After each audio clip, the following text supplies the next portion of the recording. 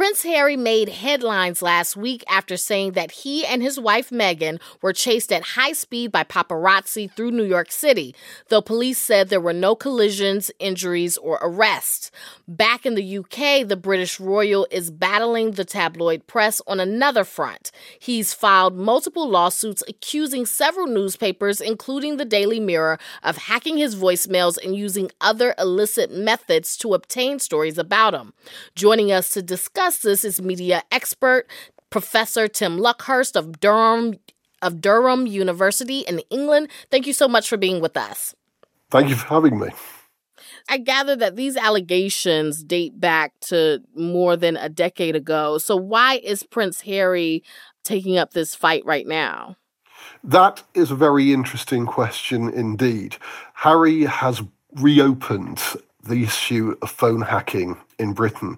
Many newspapers, certainly the tabloid press, did hack telephones in the late 1990s and at the beginning of the 21st century.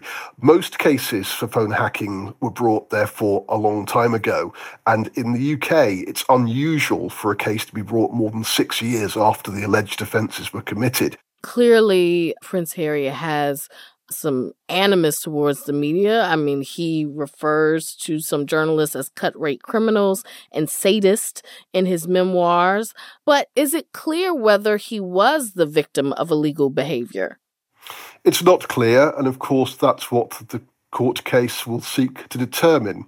There is, of course, the complication that Prince Harry feels very strongly that his mother, Princess Diana, was killed by the attention of tabloid journalists, and that she would still be with us if they had not, as he sees it, pursued her car in Paris all those years ago. Now, as a reporter, and in fact as deputy editor of the Scotsman newspaper, I covered that story. I was in Paris, and I know that the way the French newspapers saw it was that the driver was drunk and Princess Diana wasn't wearing a seatbelt. But those do not seem to be factors which Harry takes into consideration. He thinks his mother was killed by tabloid journalists, and I think part of this case is about revenge against a group of people who he despises. The issue of hacking has been a big deal because more than a decade ago, media magnate Rupert Murdoch shut down one of his tabloids there after private investigators hired by journalists at the paper hacked the phone of a murdered schoolgirl. And that was a huge scandal. Have newspapers cleaned up their act since then? Yes, newspapers have cleaned up their act considerably since the evidence that Millie Dowler, the murdered schoolgirl's telephone, had been hacked.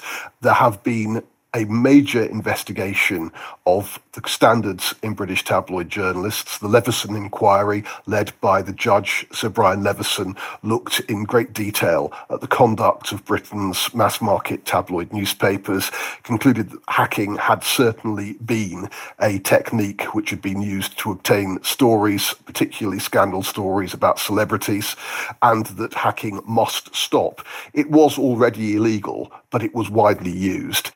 So what are the chances of Prince Harry winning these cases? The case is being rigorously defended by the Daily Mirror and its lawyers. A lot of the stories which Harry claims were obtained by hacking appear to have been in the public domain by other means. Some of them are extremely trivial.